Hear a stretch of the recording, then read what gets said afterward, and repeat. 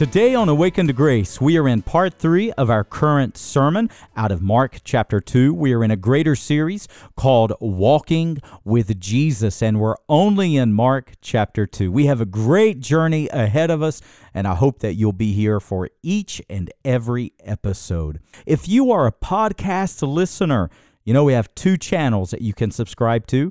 You can subscribe to Awaken to Grace with Chad Roberts, which is our broadcast schedule. Or if you want to stay current with every sermon that I preach each week in the pulpit of Preaching Christ Church, let's enjoy God's Word today. Mark chapter 2.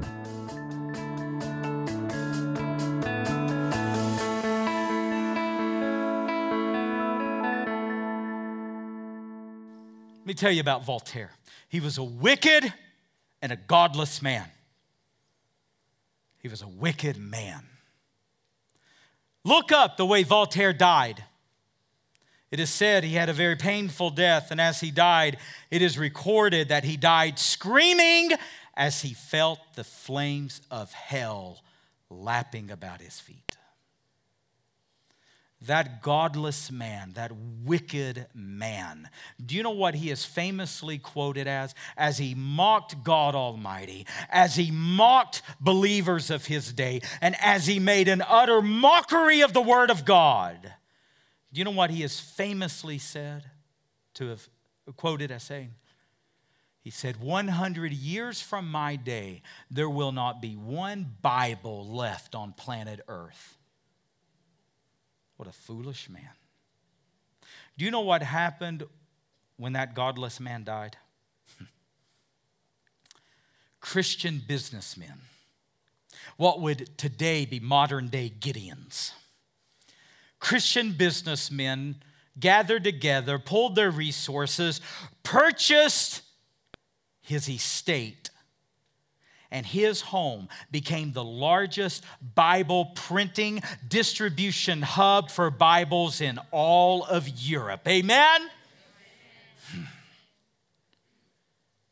And let me tell you, this church is cut from that exact same cloth.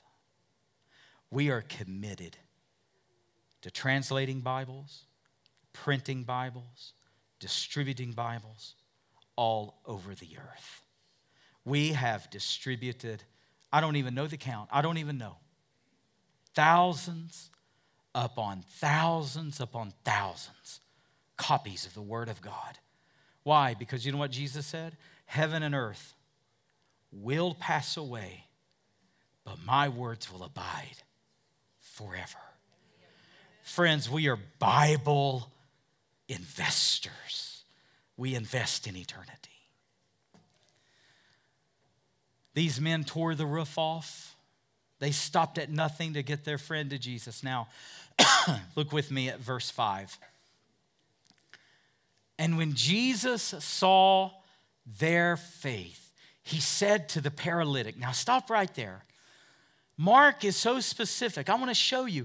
He doesn't say, Mark did not record. And when Jesus saw the faith of the paralytic, it doesn't say that, does it? Do you know why I believe it doesn't say that? This is just my personal belief. I don't want to read too much into the text. But see, I think these friends had more faith than he had. I think these friends pushed him to go. I'm telling you. I know what it's like to hate to go out to a restaurant. I know what it's like to spill things in public. I know what it's like to bump my way around or to miss a curb or to walk into a half-open door. I know what these things are. And I think when they said, we're going to strap you to this thing and we're going to lower you down from the roof, I bet he thought, you guys are crazy. No.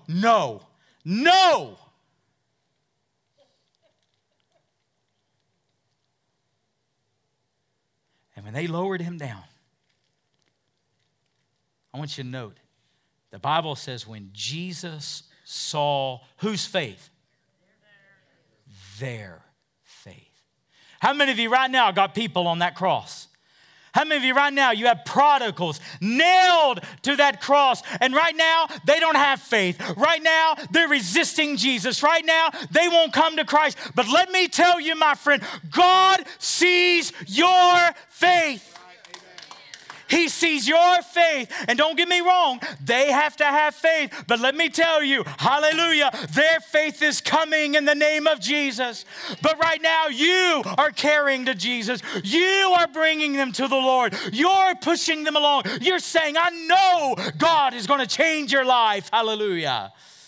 And it might be that God is seeing your faith in them today. Amen.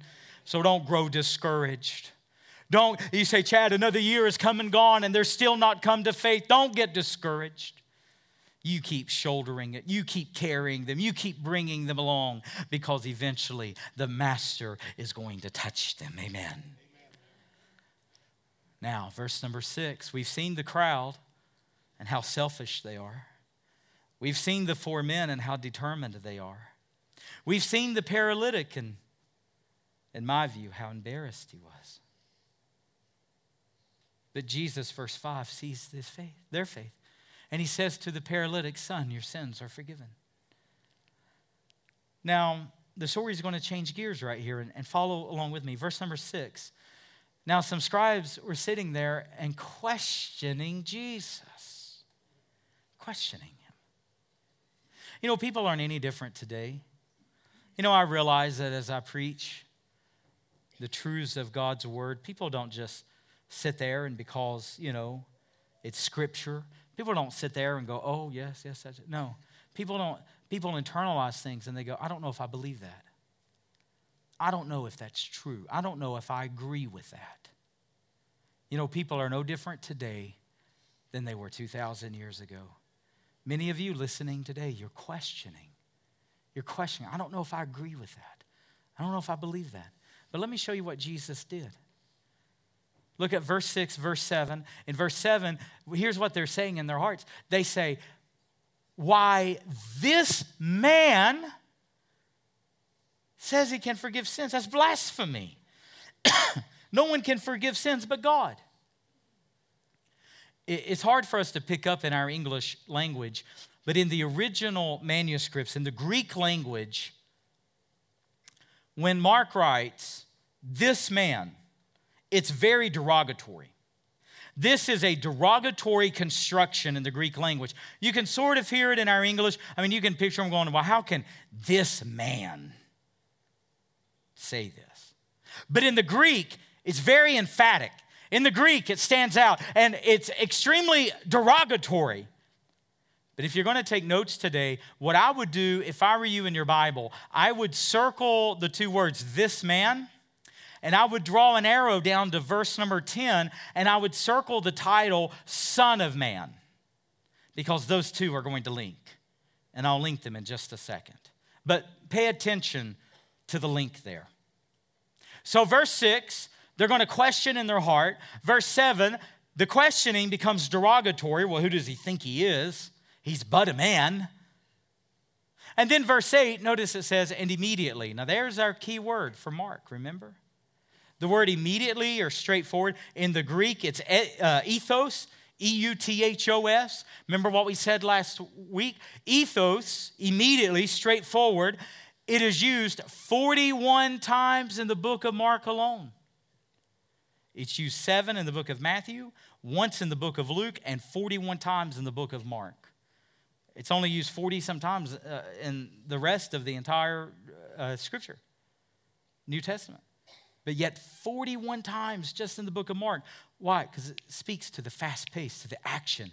It reads like an action script. And immediately Jesus, perceiving in his spirit, he knew their thoughts. He knew what they were saying in their heart. Friends, just like people today question the Lord, let me tell you, Jesus today knows every single thing you're thinking in your heart. Do you realize that? Remember what he said to the church of Thyatira in Revelation chapter 2?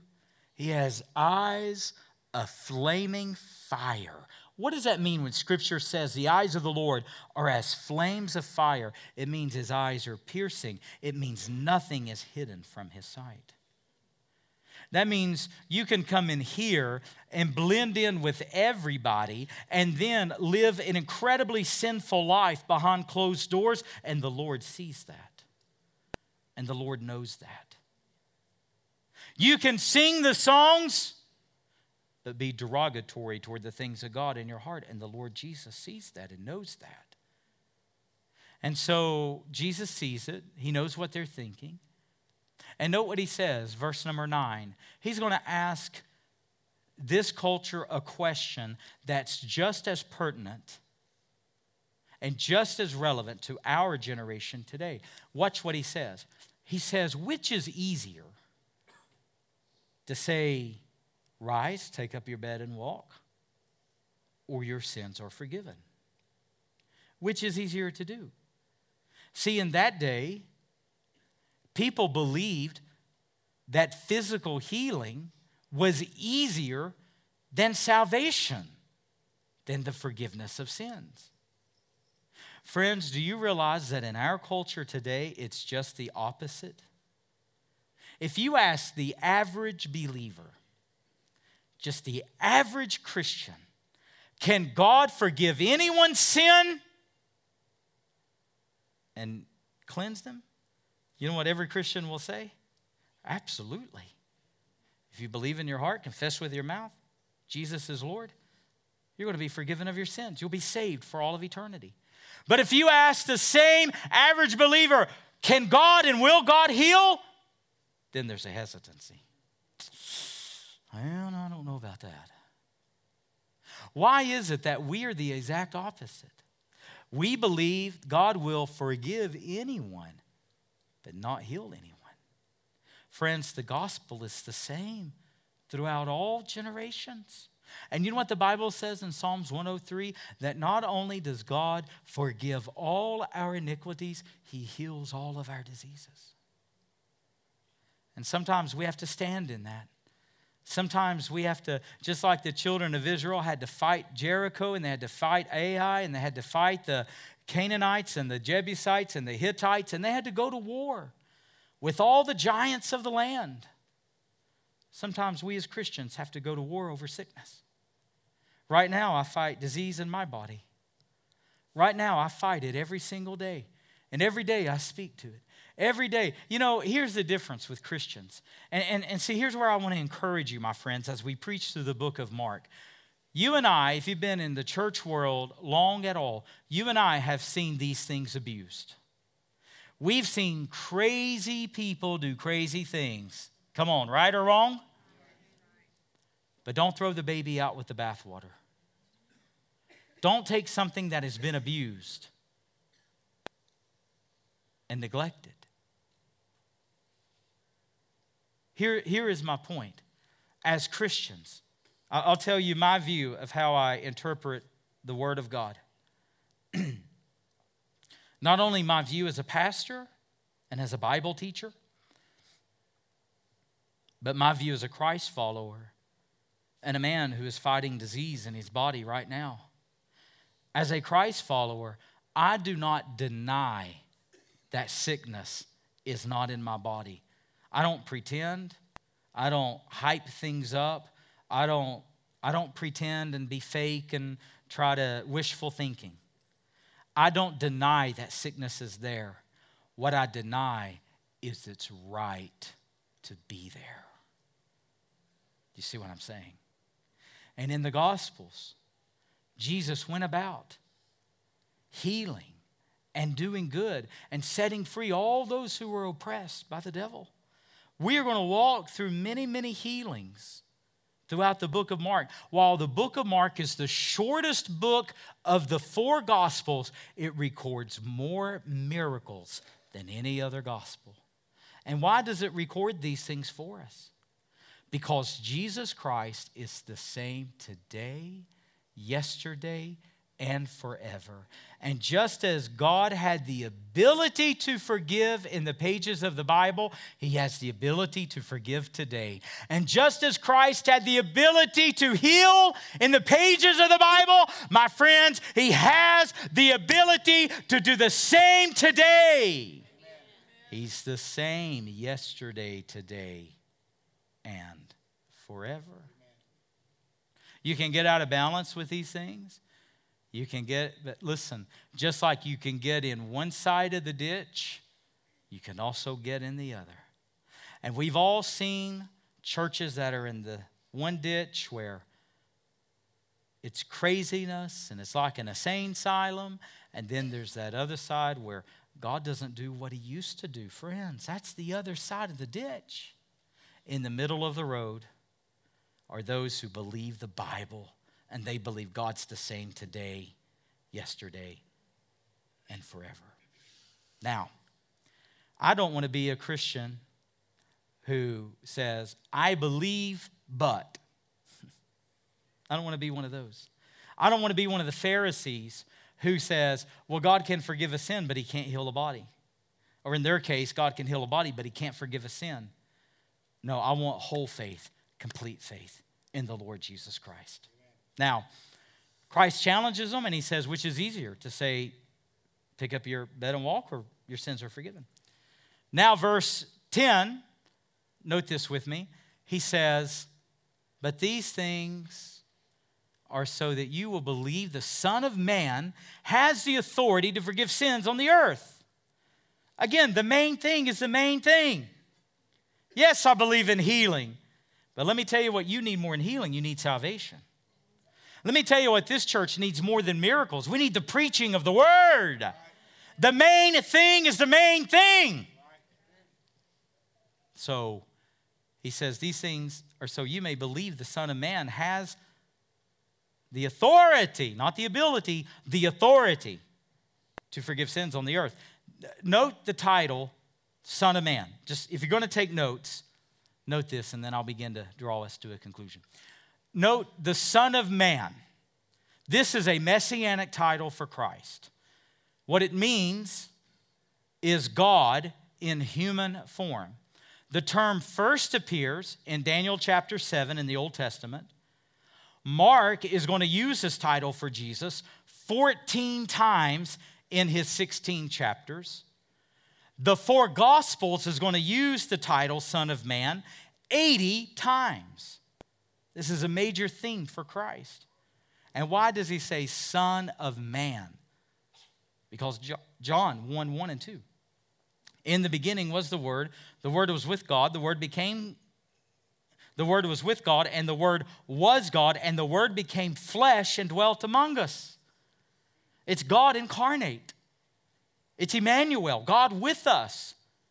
And do you remember what the Pharisees and scribes, remember what they said in verse number 7? Why, this man, the derogatory, this human, this flesh, this man. And then Christ says, no, the Son of Man. Do you see the link between verse 7 and verse 11? Or 10, rather. Now, verse 11, I would love to have heard the authority and the voice of Jesus. He looks at the paralytic and He says, I say to you, arise, take up your bed, and go home. I can't imagine the authority behind those words. I can't imagine the authority and the tone of His voice. I can't imagine His piercing eyes as this miracle right before their eyes takes place. And verse 12, and the man arose and took up his bed. Now, why do you suppose Christ told him to go home? You know why? I'm telling you, as a disabled man, I know how comfortable home feels. I know how comfortable it feels to sit at home. But see, when He tells him to go home, he's going to go home completely different.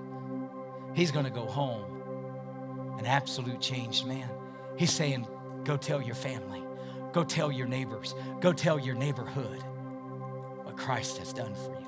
And then there's a phrase, lastly, that I want you to note. I would circle this in my Bible. Do you remember the crowd that would not let him in? Mark is very specific. Mark says, and before them all, he walked out. The same crowd that wouldn't let him in parted to let him walk out. Amen? Hallelujah! And let me tell you, there are people from your past. There are people you grew up with. There are friends you used to hang out with. There's family from your past who told you you'll never change. You'll never be any different. You'll never amount to anything. You'll never be anything different than what you've always been. Oh no, my friend, pick up your testimony, take your bed, and walk before Christ in front of them all. Amen. It's your story. It's your testimony. It's the life change that Jesus has wrought in you. Live Jesus in front of everybody. Tell them how he changed your life. Tell them how you were broken, how you were undone. You were apart from Jesus, and how one day the Master, he touched you and he changed you. Oh, hallelujah. Friends, it's your bed today. It's your story. It's your testimony. And God never told you to leave it in the past. He said, pick it up and take it home with you. Let it serve as a reminder. This is who I was before Jesus. This is how I met Jesus. And this is who I am today after Jesus. Oh, glory to God. You have a testimony. You have a story. And God wants you to craft it. God wants you to tell it. Go today to preachingchristchurch.com. Craft your story. Maybe you're here today and you're still crippled.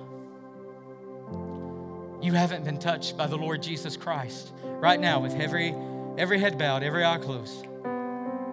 You've not been forgiven yet. You're like the crowd. You've been curious. You're like the crowd. You're interested. But you've never been lowered down through the roof. And today you feel your need for Jesus. Oh, hallelujah. Today you need to be touched by the Master. Let me tell you, he'll touch you. He'll forgive you. He'll cleanse you. He'll change you. He'll restore you. He'll make you a new creation. Old things will pass away and everything will become new. I'm telling you, on the authority of God's word. The same Jesus.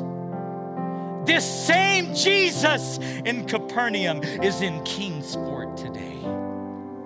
And he'll touch you. Right now, with your heads bowed, your eyes closed, call on him right now. Pray with me right now. You watching online, you listening, you pray right now. Wherever you are, pray right now. Lord Jesus Christ, pray this in your heart. Lord Jesus Christ, touch me. Forgive me. Save me. I need you, Jesus. And I call on you today. Forgive my sins. Cleanse my life. And be the Lord of my life.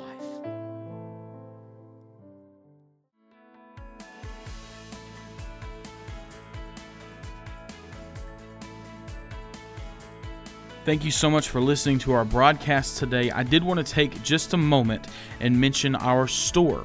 If you go to our website, awakenedtograce.com, just navigate to the store page and you're going to find music by all of our awakened artists and plenty of books by Pastor Chad. Also, while you're on the website, you can view Pastor Chad's story about his blindness and what the Lord is doing through him through Awakened to Grace and through our church, Preaching Christ Church. Thank you so much for joining us today on Awakened to Grace.